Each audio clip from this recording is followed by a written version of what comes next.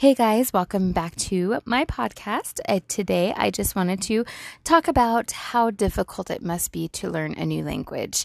And I know some of you probably started listening thinking, man, she does not know how hard it is to learn English.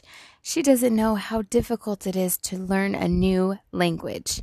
Well, I am here to rebuttal that. Rebuttal means to argue against that or defend myself against that.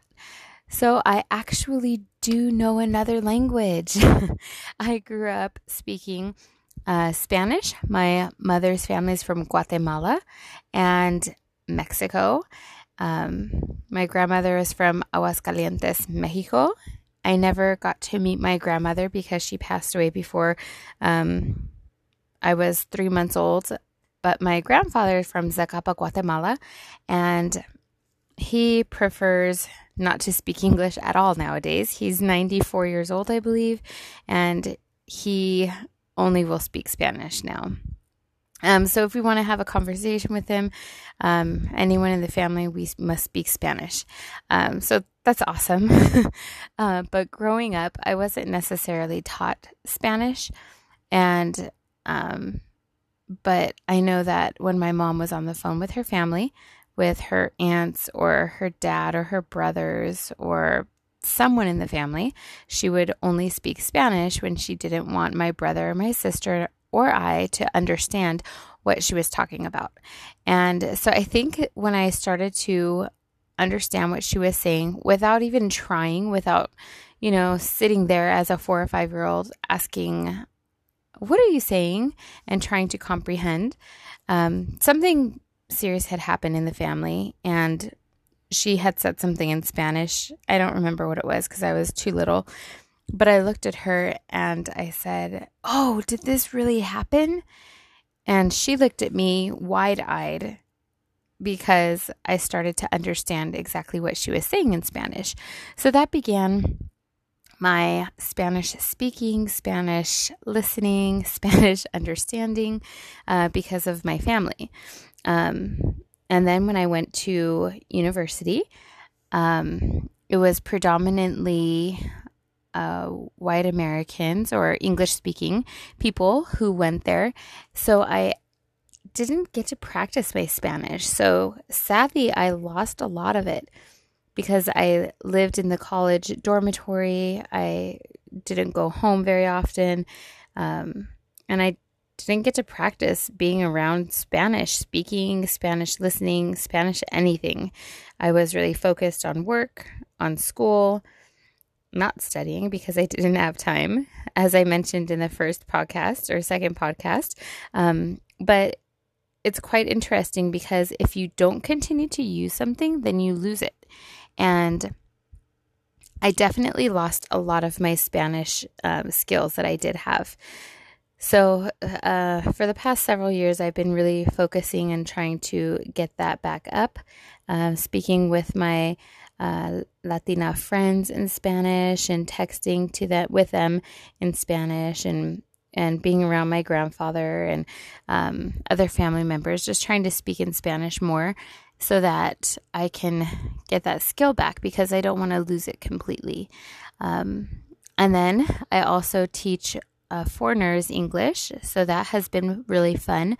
I learned quite a few words, phrases, sentences in different languages, such as Portuguese and Turkish, Chinese, Japanese, and Korean, and it's been really fun. I truly value the specialty, the differences, the variety in languages and cultures and countries. I really enjoy learning about all these different things, and languages just blow my mind because it may not sound one thing like the other, from English to Chinese or Portuguese to Vietnamese, but it does mean the same thing, and so I think it's just amazing to be able to have that knowledge and that skill to be able to learn something new.